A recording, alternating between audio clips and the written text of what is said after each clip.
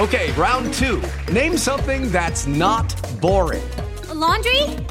Ooh, a book club. Computer solitaire, huh? Ah, sorry, we were looking for Chumba Casino. That's right, ChumbaCasino.com has over 100 casino-style games. Join today and play for free for your chance to redeem some serious prizes. ChumbaCasino.com. No purchase necessary. Void where prohibited by law. 18 plus. Terms and conditions apply. See website for details. Judy was boring. Hello. Then Judy discovered ChumbaCasino.com. It's my little escape. Now Judy's the life of the party. Oh, baby, mama's bringing home the bacon. Whoa, take it easy, Judy. The Chumba life is for everybody. So go to ChumbaCasino.com and play over 100 casino-style games. Join today and play for free for your chance to redeem some serious prizes. ChumbaCasino.com. No purchase necessary. Void where prohibited by law. 18 plus terms and conditions apply. See website for details. It's time for today's Lucky Land horoscope with Victoria Cash. Life's gotten mundane, so shake up the daily routine and be adventurous with a trip to Lucky Land. You know what they say. Your chance to win starts with a spin. So go to LuckyLandSlots.com to play over 100 social casino-style games for free for your chance to redeem some serious prizes. Get lucky today at LuckyLandSlots.com. Available to players in the U.S., excluding Washington and Michigan. No purchase necessary. VGW Group. Void where prohibited by law. 18 plus. Terms and conditions apply.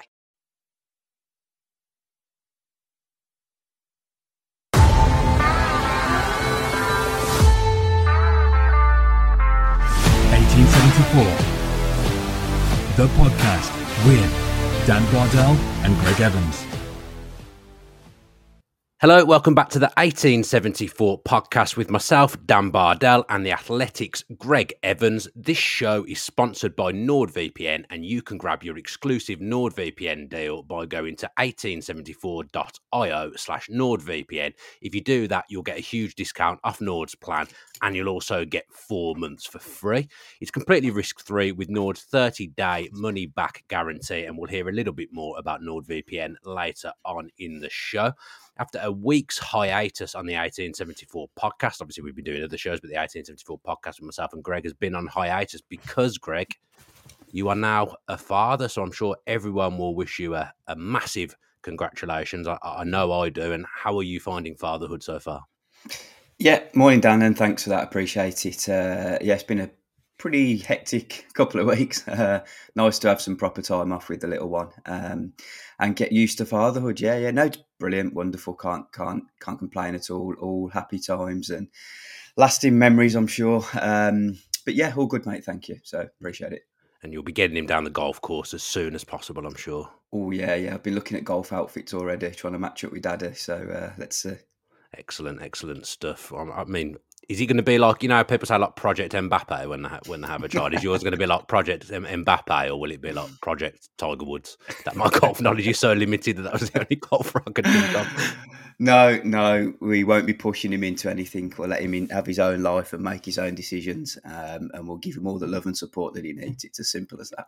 He's so media trained with an answer like that. What do you mean? It's just so media trained. How is he? You know, people say footballers are doing media trained. No, you're definitely too media trained with an answer like that. I know, absolutely. You'll be pushing him on the golf course as soon as possible.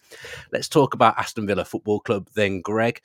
Decent point at the weekend. I think the fact that, you know, Villa missed a couple of good chances in stoppage time probably takes the shine off it a little bit. But I was just saying to you before we came on, overall, I think considering the injuries, getting used to playing in Europe and getting pumped on the first day by Newcastle as well, Villa's start has been absolutely magnificent. To be fifth at this point of the season, I think it just shows again what a great manager Villa have. Yeah, 100%. We say week on week, don't we, how impressive Emery is and how good, you know, Villa are becoming now as a team. I think it's been a brilliant start to the season, and you know, I said that sort of a couple of weeks in. I wasn't too concerned about the opening day defeat at Newcastle. Yeah, it was, you know, humiliating, the manner of it, but I didn't think it would have a lasting impact on the season, or certainly not define the season. And Villa have bounced back since, and look, you know, they're 4 points off the top of the league after eight games. Currently sitting in fifth position. They've won 5 games and drawn 1 out of 8. So it's a really positive start. And, you know, they've actually got underway in the Europa Conference League as well now, and are heading into that really important doubleheader with AZ Alkmaar in pretty good shape, I think. And I'm backing Villa to go on and have a better season than they did last season. Now, pretty confident with that. So I've watched a lot of Manchester United. I've watched a lot of Chelsea so far this season. I know it's early days, in particular for Chelsea, not quite clicking. But I think when you watch them and the jobs their managers have had to come in and do, I kind of feel like Villa have got such a good manager that actually if Unai Emery went into either of those clubs, because of the way he picked Villa up, I actually think he'd do a better job than Ten Hag or Pochettino are doing at Chelsea. I just think he's such a high level manager. And with every passing week, I start to think, other than Pep, is there a better manager in the Premier League? And I'm sure if you gave Unai Emery Pep's resources, he'd be pretty good. I mean, he had a lot of resources at PSG, didn't he? And wasn't fully able to sort of secure what PSG wanted. But in fairness, no manager has since either. So, but yeah, I take your point. I think he's an elite level coach. I've said that sort of. From within a couple of months of him joining Villa and speaking to people who've worked with him and been around football for a long time. Obviously, us from the outside looking in, we can have our own opinions, but it's when you sort of speak to people that have been in the game for a long time, have played under different managers, have worked under different managers, have seen their methods of preparation. And then you get to realise just how intense he is and how actually genuinely good at his job he is. But another thing, he has got a very, very strong support network alongside him. And, I've said this on previous podcasts. I do feel that although Villa were in a bad place in terms of their results, I think the structures that they had at the club when Emery arrived were really strong. And if you look at Manchester United and Chelsea, for example, the two of them are in a bit of a mess, really. Chelsea, it's a complete transition for them. They've moved on from the Roman Abramovich era and are now under new owners who, have been very controversial in the way that they're sort of shaping the squad and are changing things at Chelsea. It feels like, for example, Graham Potter was not a bad manager, but he's walked into a bit of a mess at the club and has had to, react in that way. Manchester United have got sort of internal problems as well. I do feel really sorry for Ten Hag in a way because he's had so much to deal with Ronaldo, Anthony, Mason Greenwood, lots of other problems at the club as well. The Harry Maguire situation. Whereas at Villa, they've been quite a stable club for a couple of seasons now and are moving on in the right directions, and that's because of real solid leadership right from the top in Nassif Sawiris and Wes Edens. They set really high standards, hired good people, and that helped. The only thing really that was missing was just that elite level coach to bring it all together. And pretty much that's what we're seeing now. It just feels like it's not like Villa is a good fit for Emery because he's done it at a lot of other clubs before. He was a little bit unfortunate at Arsenal. He moved in at perhaps the wrong time, coming in to replace Arsene Wenger. And at PSG, it didn't quite go to plan because he didn't deliver the European success, and he won one title out of the 2 seasons rather than 2, which he really should be doing at PSG. But look at the success he had at Valencia, making them the 3rd best team in Spain behind Barcelona and Real Madrid, who were managed by Mourinho and Guardiola at the time, and then what he did at Sevilla, the way he turned Villarreal around. And I'm confident, he's going to take Villa on up as well. Yeah, I know managers need time. I don't think you ever should be sacking a manager in season 1, really, unless it's an absolute disaster. But you look at Spurs as well. Postecoglou's coming. If you get the hire right and pick the right manager, they can come in and transform the side, because Spurs as well were going nowhere, and now they're top of the league, and he just kind of gets the culture, gets what the club's about. And I feel the same with Emery. He just gets Villa, and I've always thought, Villa needs someone who knows about the club. They should hire a manager who's got some kind of affiliation, some history with the club, has perhaps played with them. Always felt Villa were better, when John Gregory was manager, Brian Little was manager. But Unai Emery's proven that actually you don't need to have had anything to do with Villa before to be the right fit and be the right manager. And standards are so high now that I was in the away end at the weekend. You're almost there expecting to win, and when Villa don't win, it almost feels alien to you because we've picked up so many wins under this coach.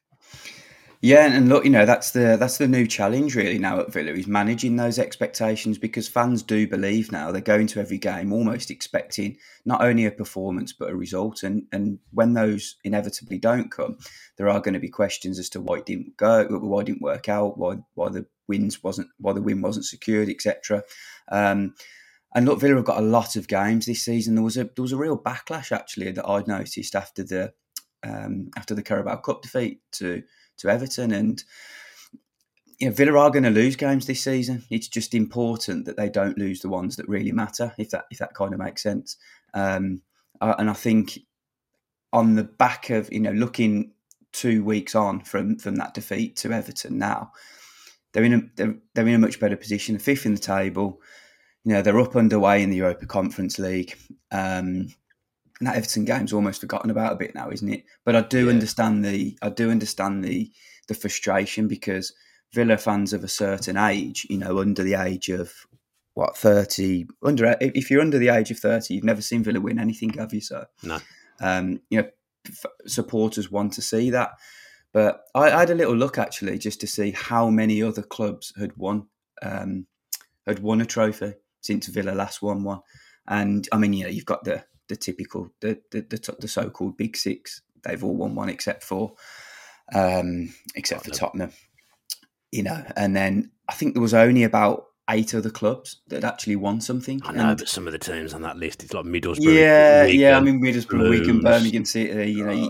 If you're a Villa fan, you kind of expect to be among that group, don't you? And that's what's the most frustrating. But it's really, really difficult to win something. Villa have been there in finals and just not quite delivered on the day. But I just think going out of the Carabao Cup early wasn't the worst thing, and it was maybe a little bit of an overreaction.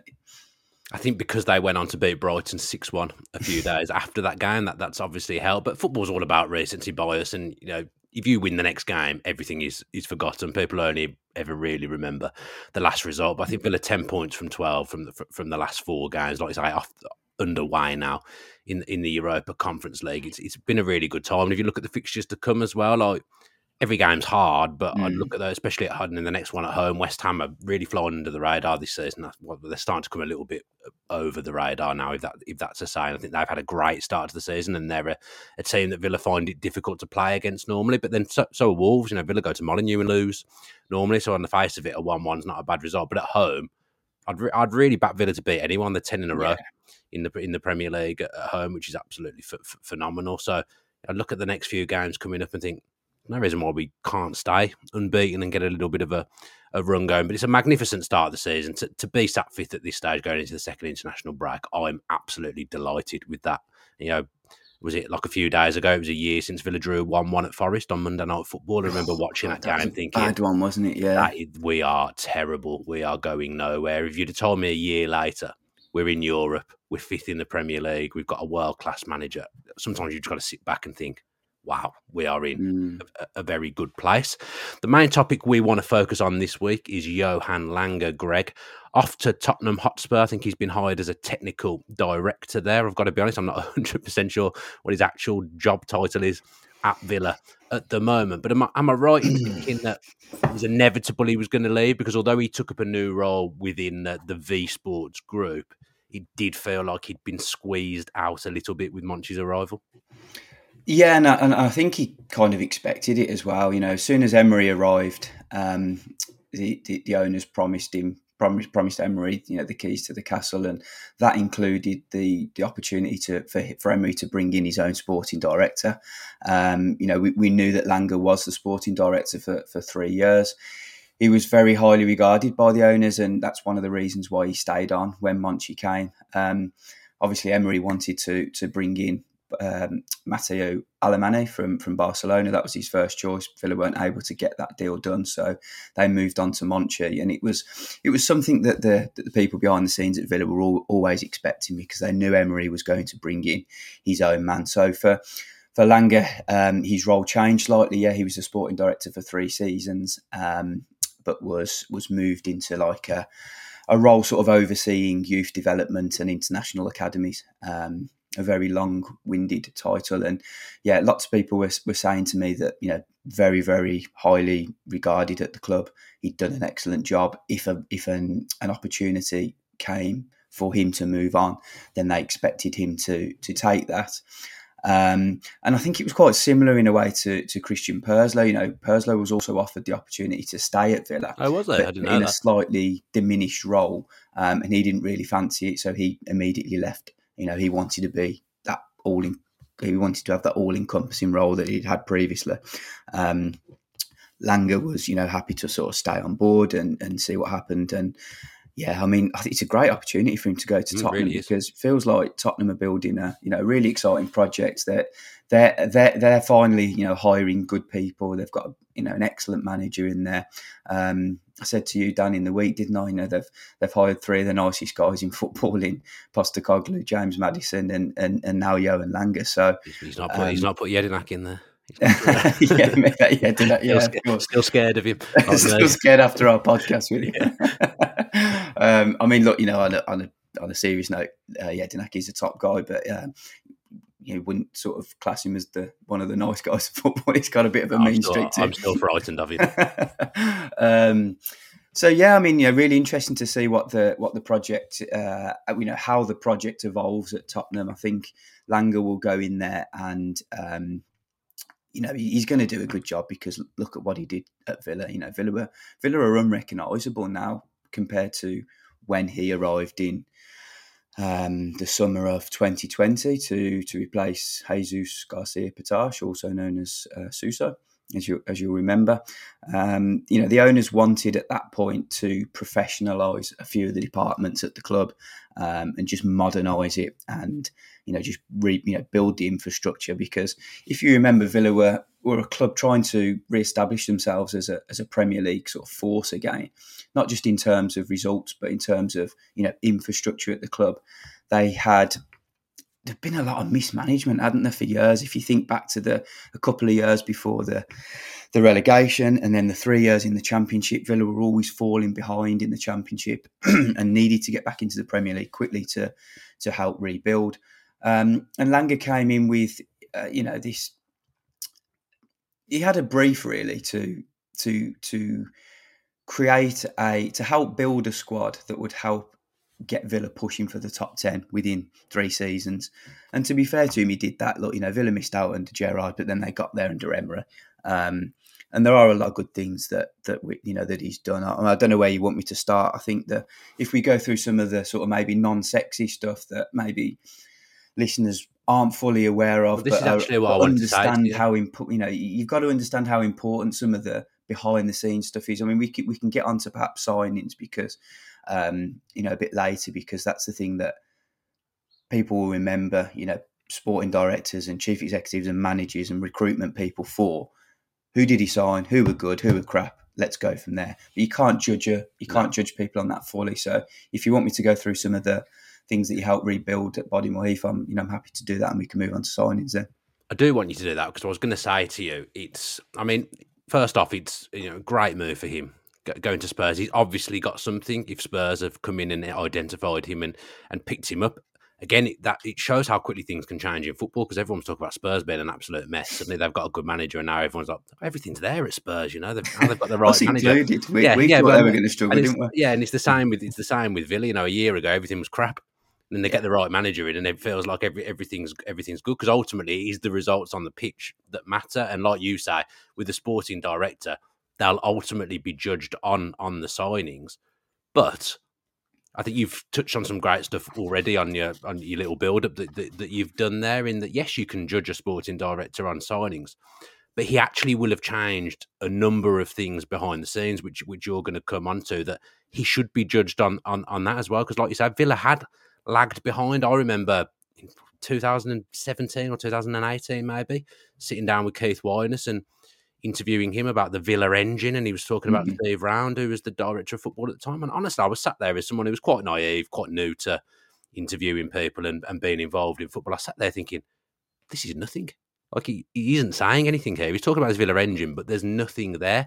Johan Lange has said less, actually the proof of what he'll have done behind the scenes at Bodymore and the way Villa operate now with transfers, with loans, with youth recruitment, that's all changed and it'll be down to him. Yeah, he certainly played a big role in it. I think in some of the previous guys' defence, almost. I mean, they didn't fully have the backing from the owners. I think we have to go right to the top at Villa and look at how engaged and how enthusiastic and how willing they are to invest money into the club. As a starting point, Sawiris and Edens have heavily backed Villa. They've been willing to improve all the departments at the club, as well as strengthening the squad and trying to take the club forward. So anybody who was in a position of power, i.e. Christian Burslow and Johan Lange and some of the other guys around it, they had that support of the guys up above. So that helps, the money's in there, the money's there, the interest is in there, is there. So some of the ideas that they have that fallback in, that helps. But Lange came in and he first, one of the early things he looked at was sort of like a rebuilding the data department. I don't think Villa particularly had a strong data department at that point. They were, under Suso, there were a lot of signings that were agent led, which is fine. That happens in football. If there are strong relationships, then sporting directors and managers and owners, etc., turn to agents, and agents play a massive part. You need them to be on the side to help get the best players into the club. But I think what Villa wanted was a bit of a deeper look into signings. If we're buying a midfielder, or if we're buying a winger or a goalkeeper, we want the data to back it up as to why we are getting that player. And Lange hired a guy called Frederick Leth from Copenhagen, who he worked with. He came in as the head of research, and that was a new role at Villa.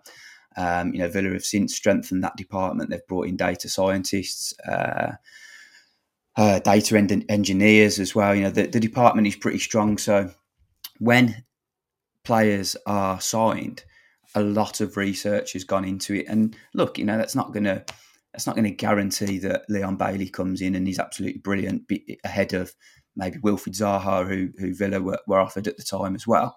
But what it does is it shows the owners that if they're investing £30 million, all of the research has been done, and that they have all the tools to see that this is the reason why we're going for this player. We've worked really hard on background checks, data analysis to show why we think he's going to succeed in the Premier League ahead of player B, C and D, etc. And that's what owners want if they're investing a lot of money. So that was one little area that he strengthened at the time, and he brought in some good people. Alex Fraser was the chief scout who Villa hired from Brighton, and then Rob McKenzie came in from Leicester. Rob McKenzie came in on the back of his time at Leicester. He helped put together the 2015 title-winning team, bringing in some of the likes of Kante and Mahrez, players like that. And those hires were really strategic. Brighton were known as a club that had recruited very well. Leicester obviously had that background, and Villa wanted to just bring a little bit of all that together. So they were really specific signings. So that was one area that Lange worked on. If you also remember, they didn't have a loans department back then. There was no loans manager. There was no head of emerging talent. The academy wasn't as strong as it is now. And if you look at some of the players that Villa have signed between sort of the ages of 12 and 17, some of them have already kicked on. Others have the potential to get Villa a fair bit of money back in the future. And another department which I touched on previously in a previous podcast was the player care department. So led by Phil Roscoe previously at Liverpool. I think he's a real unsung hero because Villa have signed a lot of foreign players, and the work that he does alongside Sophia and a few of the other staff just helps them settle in. And it's just a really modern looking Bodymore Heath now. The departments are really, really strong. And a lot of that is down to the sporting director, a little bit of Christian Purslow with his influence as well, and obviously the owners for their continued investment. Yeah, because there's a difference between a sporting director and a director of football. A director of football is purely transfers, and I think Patricky at Spurs perhaps he was director of football. A sporting director oversees so much of the football club, so you can't just judge Lange on transfers. Yes, No. as I've said, you'll look back at transfers and say that was a good one, that was a bad one, but not all transfers are down to Lange as well. It's quite clear that some of the signings, and we'll know who they were Steven Gerrard led. Yeah. Others were Ollie Watkins led. Emi Martinez, for example, I know Neil Cutler was heavily involved in the recruitment of Emi Martinez, and he was not identifying, but Cutler was pushing for Emi Martinez. But still, then Lange that has to go in and look at all that stuff, and like you say, use the data to say, yeah, that is worthwhile. It's worth us doing that. So actually, I read the Athletic article yesterday. It wasn't done by you, but I read the article about him going to Spurs and looked through the comments afterwards, and it was quite a mixed bag, really. Some people saying he's done a good job. Some people saying he'd bought up some absolute duds. Coutinho was referenced in one of the comments, but actually that's not fair, because as his role as sporting director, he's going to technical director at Spurs, isn't he? Yeah. He has done a lot for Aston Villa, and I don't think I realised that myself until I actually properly thought about it yesterday. Yeah, and look, we'll move on to signings, because I've got some of my own thoughts on that, but. He's probably saved Villa a fair bit of money as well, because from speaking to player representatives, and he always drove a hard bargain, and he was responsible sometimes for doing some of the contract extensions, and it wasn't a case of, well, this player wants this amount of money, we're going to give it to him. It would be a real strategic negotiation, and that's a real skill as well, to sort of maintain relationships, but also drive a hard bargain for the club as well. So yeah, I think Villa. I think in the long run, Villa might miss him, because he's done a good job. He's helped build a really stable Bodymore Heath with good departments, and I think he's helped him increase the value of the squad. And look, that's typically what technical and sporting directors are there to do, to try and improve the departments and make the club better. So I think he's done that. I think he'll be a good appointment for Tottenham. It'll be interesting to see how the Tottenham project evolves. But yeah. Should we pick through some of his best and worst signings, maybe? I was just going to say, if he was in any way involved in Douglas Luiz signing a new contract a year ago, then that's a phenomenal bit of business, because there was no right for Douglas Luiz to sign that contract at the time. He wasn't in the team, and Villa were terrible.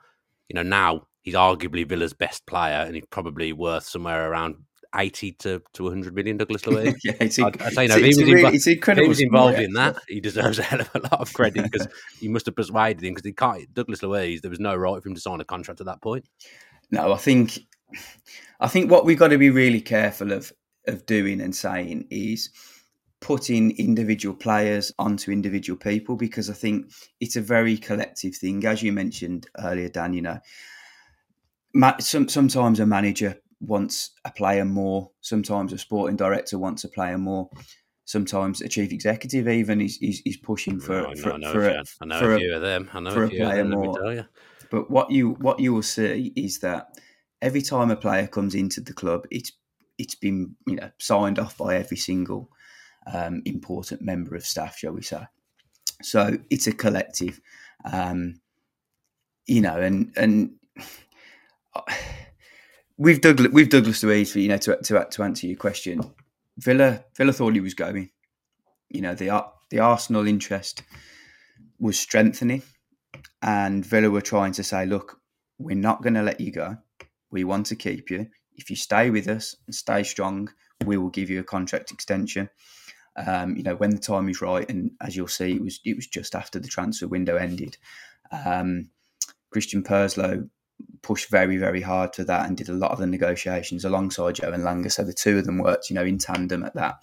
And there's just so much that goes on behind the scenes that you probably won't really see. It's just like having little meetings with the players, and keep week after week, and then staying in touch with the agents and making sure that they're okay, and then trying to fend off other interest and showing him about the project that they're continuing to do and players that they want to bring in and what they're expecting for the future. There's so much that goes on.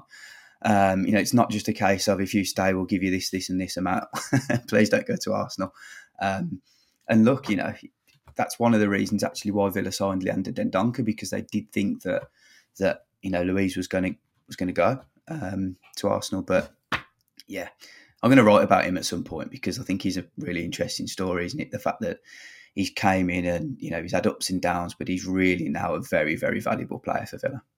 Who, Louise or Yeah, Dendoncker? Louise. I thought you were talking about Dendoncker for a second. I actually quite like Dendoncker, but if Louise had gone and we'd have replaced him with Dendoncker, Villa wouldn't have been as good a football team as they are now. That simply wouldn't have been a fair trade. They're good at very different things, and like I say, I actually like Dendoncker. So let's throw some signings around. So in fairness, when Lange arrived, Villa had a really good transfer window. I'm not sure how far some of their moves were in motion, but that window, Matty Cash, great player for the football club. Ollie Watkins, brilliant player for the football club. Emi Martinez, I think, is the best goalkeeper in the world, in my opinion. And then Traore and Barkley, I think, with that window as well. So that's an unbelievable first window, but I'm not sure how far in motion those moves were at that point. So that's a good one. Sanson, I guess that's one that will get thrown at him. I think every sporting director or every director of football, they have one player that they get associated with. So with Patage, it probably should be Douglas Luiz, but it's Borja Baston. Who signed Borja Baston from the back of the sofa at the last day of the transfer window? Who do you think is Lange's? Lange's bad one? Just the one that... Ultimately, I think everyone gets remembered for one signing. If it would get remembered, who would be the one he gets remembered for? Oh God! Would it be Sanson? Sanson came up a lot. Probably, probably. I mean, I always look at the two that he's pushed quite hard for because he had them at Copenhagen with Robin Olsen and Ludwig Augustinsson. So the two of them haven't really worked. Didn't really work for Villa, did they? But yeah, look, I mean, I think there's. You mentioned, let's go on to the positives and we'll go on to the negatives after. But I think, first of all, I think the good far outweighs the bad. Definitely. What you'll remember is Suso was relieved of his duty, shall we say, or left the day after that West Ham game, wasn't it? And then Lange was appointed the next day, I think, as far as I can remember. It was an earlier point. I remember it being an early bit of. Look, that wasn't a negotiation that took place after the London Stadium when all the players were celebrating back in Birmingham. It was, clearly something that had been done way in advance. So there was obviously lots of work that had previously been done and talks and discussions between them. So Villa come in and they that next summer was really impressive. They get Martinez, they get Watkins, they get Matty Cash, they get. Was it Bertrand Traore as well? That's around Barkley. Yeah. So, 3 out of those 5 definitely worked really well. And look, Lange did play a big part. Okay, we've spoken to Neil Cutler, both of us previously, and we know the impact that he had on bringing Emi Martinez into the club. But Lange did a lot too. It's really, really, really important to stress that because, he's one of Villa's best players, sort of ever, isn't he? Brilliant acquisition. But what you probably don't know of is all the sort of FaceTime calls that they have to do in the background and speaking with the agent and making sure they're all on board. And Cutler would have done a fair bit of that too. But Lange as the sporting director also played a major part in that. Remember with Matty Cash as well, there was a huge long list of data that was drawn up to show Matty Cash why he would succeed at Villa. Now players want to see that. There's 2 things really that players want. They want to know that they're going to come to a club and play, and they want to know that they're going to get paid pretty well. But when they're moving to a club, they also like to see the presentation and how much they are wanted and where they're going to fit in. And that's something that I think Villa did very well under Lange. The presentations towards players were really impressive and certainly some of the younger players. So it would be a case of, look, you come here, we're going to get you into an international team. We're going to get you playing regularly in the Premier League. And you look through the players that Villa have signed, Martinez, Watkins, Cash, Buendia, Kamara, all of those hadn't played for their country before, but they've all now playing for their country relatively regularly for since moving to Villa. So that was something that they were very big on behind the scenes. They were creating a project really, saying, look, we're not quite there yet. We're not an elite team. We're not a top 6 team. We can't go and buy the very, very best players yet, but we believe that we can buy players like yourselves who are going to really kick on and be better in the future and come to us and let's grow together. I think Villa have done that really quite well. More recent good signings, I think, of Lange were Kamara, who he worked very, very hard to get. Worked his nuts off behind the scenes to get that one done. Steven Gerrard actually did the final touches to that one. I don't think Kamara would have come if it weren't for Gerrard. I think he was really excited to play under Steven Gerrard. So sometimes you just need that extra pull to get a player through the door. And Diego Carlos as well. Villa did a lot of background checks and work on that to get him in, early ahead of other clubs that were interested in him in Champions League. And look, we don't really know about John Duran yet, but the signs are pretty positive. We think that he's going to go on and be a relatively good player for Villa. And that was, probably Lange's last real move, because all of the other signings that have come in since have been Emery pushing those through. So those were the good ones. I think if you look at the bad ones, Sanson, definitely. Traore, never been convinced with him. I think Villa... I would put that down as a bad one. He scored some important goals last season that got Villa into Europe, which is extra revenue. And I'd also say his first season, he wasn't far off double figures for goals and got about six assists. Yeah, it's true. I wouldn't say that was a bad one. I wouldn't say anyway. Yeah, I mean, look, that's a fair comment. I just never really feel like he's... I never really feel like he's fully established himself and kicked on and justified them. Maybe he has justified the money with the amount of goals that he scored. So I guess you could say, was he better than the wingers that were there previously? Somewhere in the middle. Yeah, was he better than Trezeguet or El Ghazi? Maybe not. Maybe a similar level of frustration with him. I would say Sanson. Look, that was a disaster, but 13 million at the time was a lot of money. And he's come in and done essentially nothing at the football club, and three managers have been there and said, "No, I'm not going to play. Can't play this guy." So that tells me that's a bad signing. The window when they lost Grealish and they signed Ings, Bailey, and Buendia. Now Bailey and Buendia and Ings did, to be fair, have all done positive things for the football club at times. But probably that window will go down as not a success, not a good recovery process in losing Jack Grealish. If you look at West Ham have lost Declan Rice, and so far it looks like what they've done to replace him, they actually look a better team. Villa lost Grealish and didn't look a better team with the players that they brought in. Yeah, and again, look, I think it's really tough. Lange's actually going into a club trying to replace Harry Kane, isn't he, as well? So he's not done a bad job of that so far. He's got experience of that, but.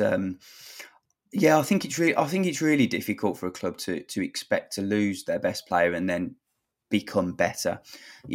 Tottenham are probably nobody expected Tottenham to be better with Harry Kane disappearing. Nobody really expected West Ham to be any better with Declan Rice going, and it's still too soon to say on both of those regards. The early signs are good. The early signs are good, admittedly, yeah. But when Villa lost Grealish, it was pretty inevitable that it was going to be difficult for them to get any better. I do think the £100 million that they spent to replace him didn't have the desired effect. I don't think they replaced particularly well. Ings. Yeah, he came in and he was Villa's top scorer and he scored some decent goals and important goals. And to be fair to Villa, they did recoup a decent amount of money back, which was probably one of the best sales that that previous regime did.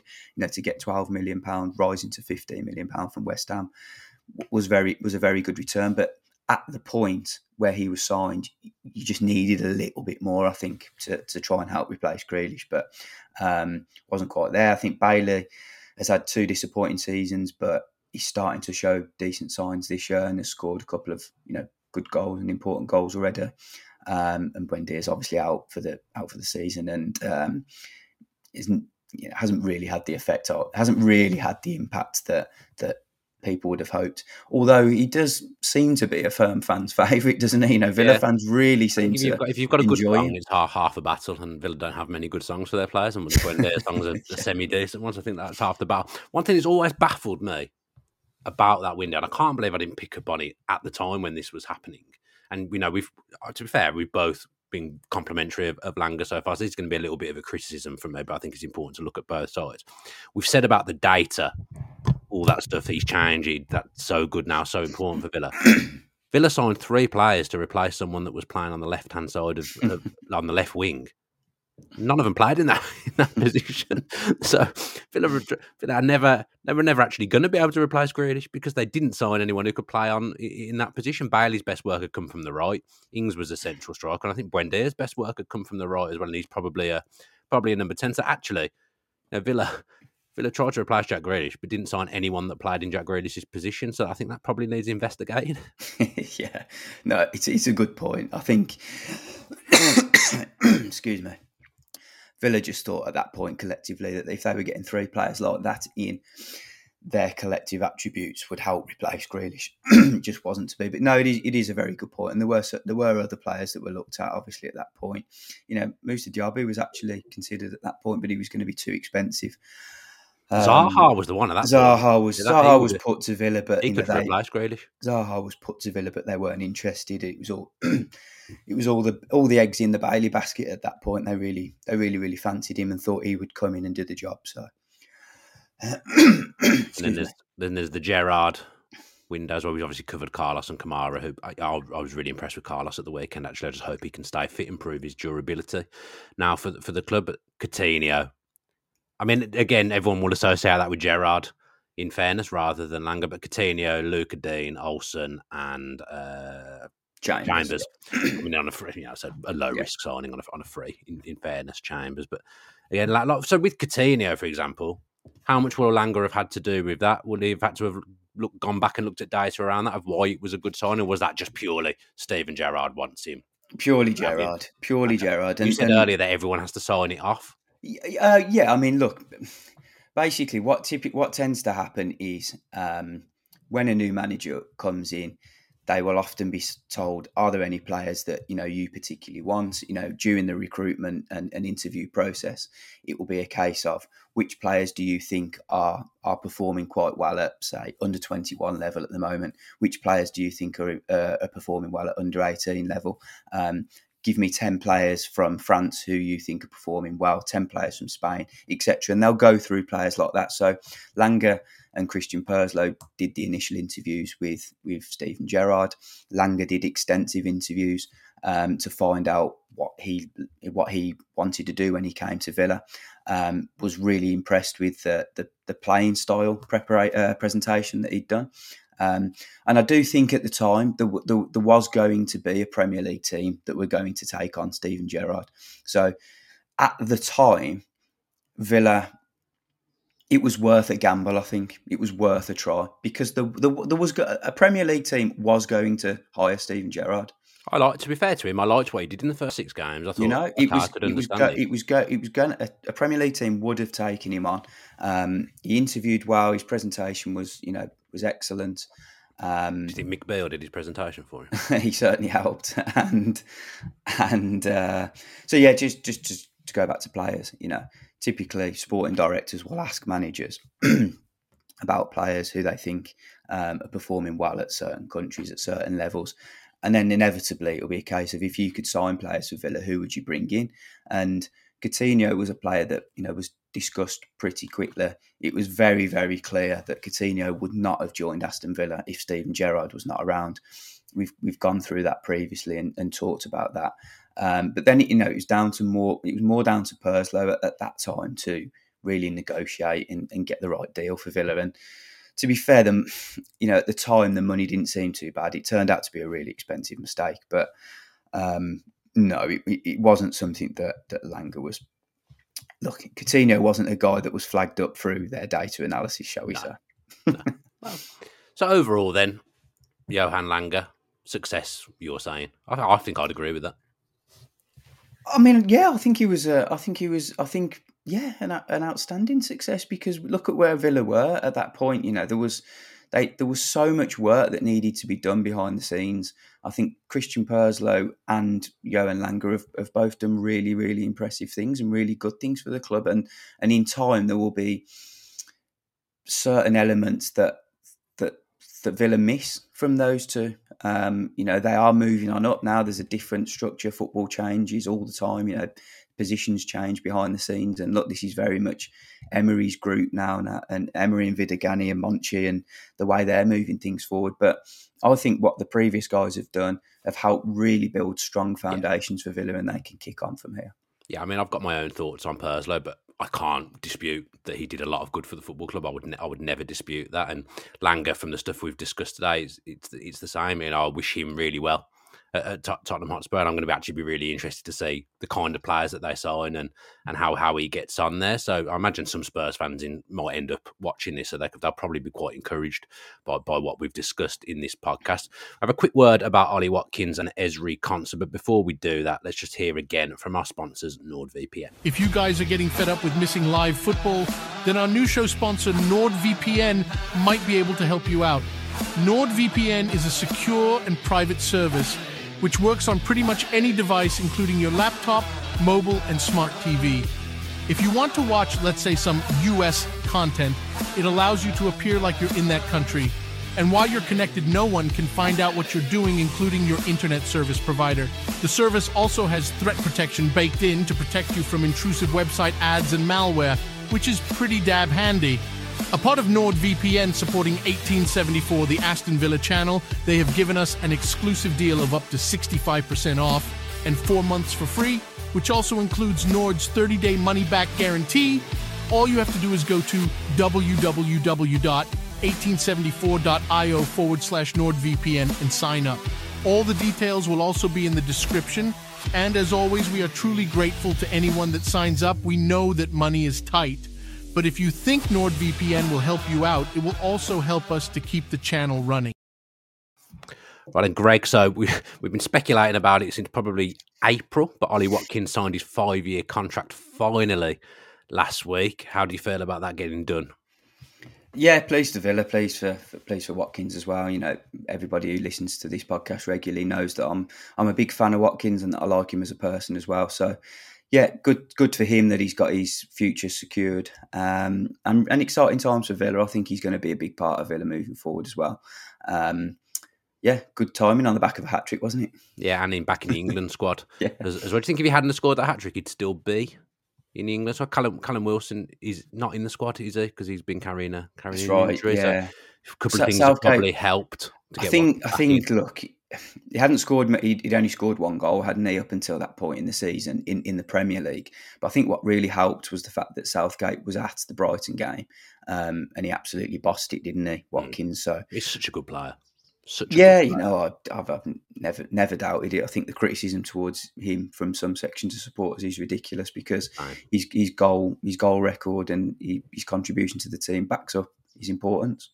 Yeah, he gets assists as well. Another assist at the weekend. So even when he's not in the goals, he's getting a goal contribution. I think Ollie Watkins. I still think, and I will die on this hill, Villa can't get a better striker in than him, in my opinion, and they won't get a better striker in than him at the moment for where the club is. So everyone just needs to continue to back Ollie. I think in the main he does get the back. I think people have started to wise up and realise now what a good striker is, but there's still always those element of people that come out on social media and say we need a better striker. There isn't one. That's my opinion, and I would die on that hill. That's what I mean. I mean, we don't have to go for every single player in the Premier League, but like you could name probably on one hand the amount of strikers that are better than Watkins, and Villa aren't going to be able to go and sign them. I mean, Haaland hasn't scored recently for a few games. He's only 89 now, Haaland, but he gets a hell of a lot of chances for Manchester City. Every striker misses chances. Ollie Watkins is no different. He's missed one at the weekend, but still, overall, what he offers that team, Villa cannot get a better striker than him, and I will die tomorrow, and you can put that on my tombstone because I genuinely I've been saying that for well over a year now. Villa cannot get a better striker in than Ollie Watkins, and I absolutely love him to bits. Think he's such a good player, and I'm glad he's staying on for another 5 years. And I spoke to Jacob when I did a show with Jacob about Ezri Konsa because he's someone who hasn't watched Villa week in, week out, and he said he was surprised at how good Ezri Konsa is. Yeah. There's 6 centre-backs in that England squad. How is Ezri Konsa not one of them? Yeah, I mean, it's stupid now, isn't it? Like, I'm trying not to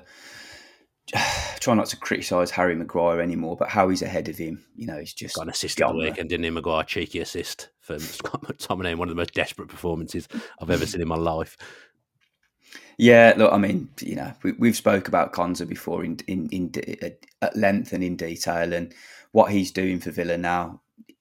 He should be getting recognised and being in the England squad. He's the way he can progressively play out from the back is what England would like to do. I think if he could be in that England team with the better quality players in front of him, then he can shine just as much as he does for Villa. You know, he's great on the cover, he's quick, good in the air, a threat from set pieces. Covers right back as well, which is Southgate. Yeah, you know, he's versatile. He's able to take on new tactical instructions from a real detailed and intense manager. Yeah, you know, he ticks all the boxes. I mean, no disrespect to Lewis Dunk, but I watched him got absolutely run ragged at Villa Park. I don't think he's got any business being ahead of Ezri Konsa in the England pecking order. Gay plays left centre back. I can understand that. I maybe always thought the reason that he didn't get called up Konsa was because of Mings being the more dominant of the two, and Mings being left footed, and he was never going to pick both of Villa's centre backs. I kind of felt that way, but after John Stones, right centre back, I'm not seeing anyone else who I think is better suited to play. I'm not saying he should be in the England team, but when John Stones isn't there as a right centre back, and I'm not saying Ezri Konsa is as good as John Stones either, he's the natural next best, I would say. Should be in the best 4 centre backs in an England squad, in my opinion. Look, he's worth a look, isn't he? He deserves to be. He deserves to be in the squad for the coaches and the managers to have a proper look at him and see whether, and even given a go to see whether he can perform, you know, under the pressure. Because Mings had a go and Mings did it. I think Konsa deserves it too. Maybe Tomori's ahead of him. Maybe Tomori wasn't there again. But I mean, you don't need 6 centre backs in an England squad for a start. I don't see enough of AC Milan to know whether Tomori's playing brilliantly or whether he's in great form. So I just haven't watched enough of them. But I admire players that will go and play in a different country like that and try and settle in. And I think that helps the England national team when it comes to big tournaments, because they can be thrown in and they're used to playing in different environments against different nationalities and opposition, however you want to call it, you know, look at it. I admire that. I just haven't seen enough of Tomori to know whether he's playing better than Konsa at the moment. The annoying thing is, I think him not being in the squad this time round when he's on top form with the Euros coming in the summer, and we know how Southgate puts a lot of credence on players that have been around the camp before these times. That's probably, unless there's a massive injury crisis at centre back, that's him not going to the Euros, I would say. It's difficult, isn't it? Because, you know, you've got to come in and I mean, Maddison did it, didn't he? But had Maddison had he been in the setup before in a the squad before, but he'd never really played. But I mean, there is a chance. It's just you don't. I don't know what more he can really do. You know, he can't do anymore. That's literally the thing. He cannot do anymore to get in that squad. I thought he had a ropey start to the season and ropey back end to the season before under Steven Gerrard, but then he really settled himself and just got back to his best. And him and Mings were obviously a brilliant partnership at centre half of Villa. But him and Torres are making a decent fist of being a partnership as well. He played right back on Sunday, played well there. You know, he is one of Villa's best players, and Villa have had one of the best defences in the Premier League over the last 12 months. So I'm not sure what more he could have done. And as I say, I don't think he actually could have done anything. Could he change allegiances? Is that something you know anything about? I'll put you on the spot. Yeah. Look, Portugal. He's eligible to represent Angola and Portugal. So, but where he's at in his thinking, I don't know.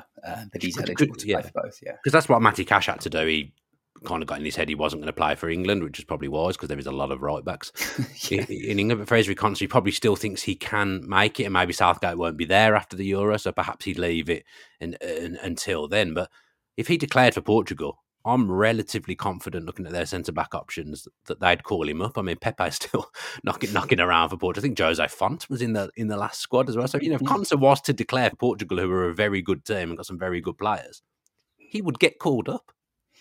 Yeah, we'll have to see. We'll have to see on that one. But from my understanding, it feels like, you know, he's English, isn't he? Yeah, no, I get that. Matty Cash is English though, yeah, but he's playing for Poland.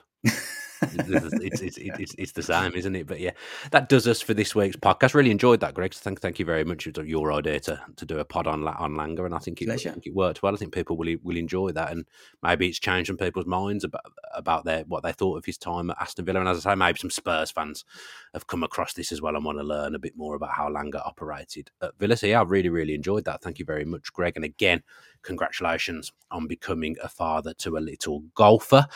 No shows for the rest of the week, obviously, because it's international break, but we'll be back next week with all the usual jazz that we do on the channel leading up to a game. And Greg and myself will come back next week and do another hour with you as well. So all that's left to say is subscribe to the channel with your post notifications on. Give the video a like if you're watching on YouTube, and leave us a comment as well with how you feel Lange's time at Aston Villa went. Wherever you are taking in this podcast, if you could subscribe, like, do all the nice things, give 5 stars, do all the nice things that you can do for us, that would really help us and we'd really appreciate it. Yeah, have a good rest of the week and have a good Villa-free weekend up the Villa.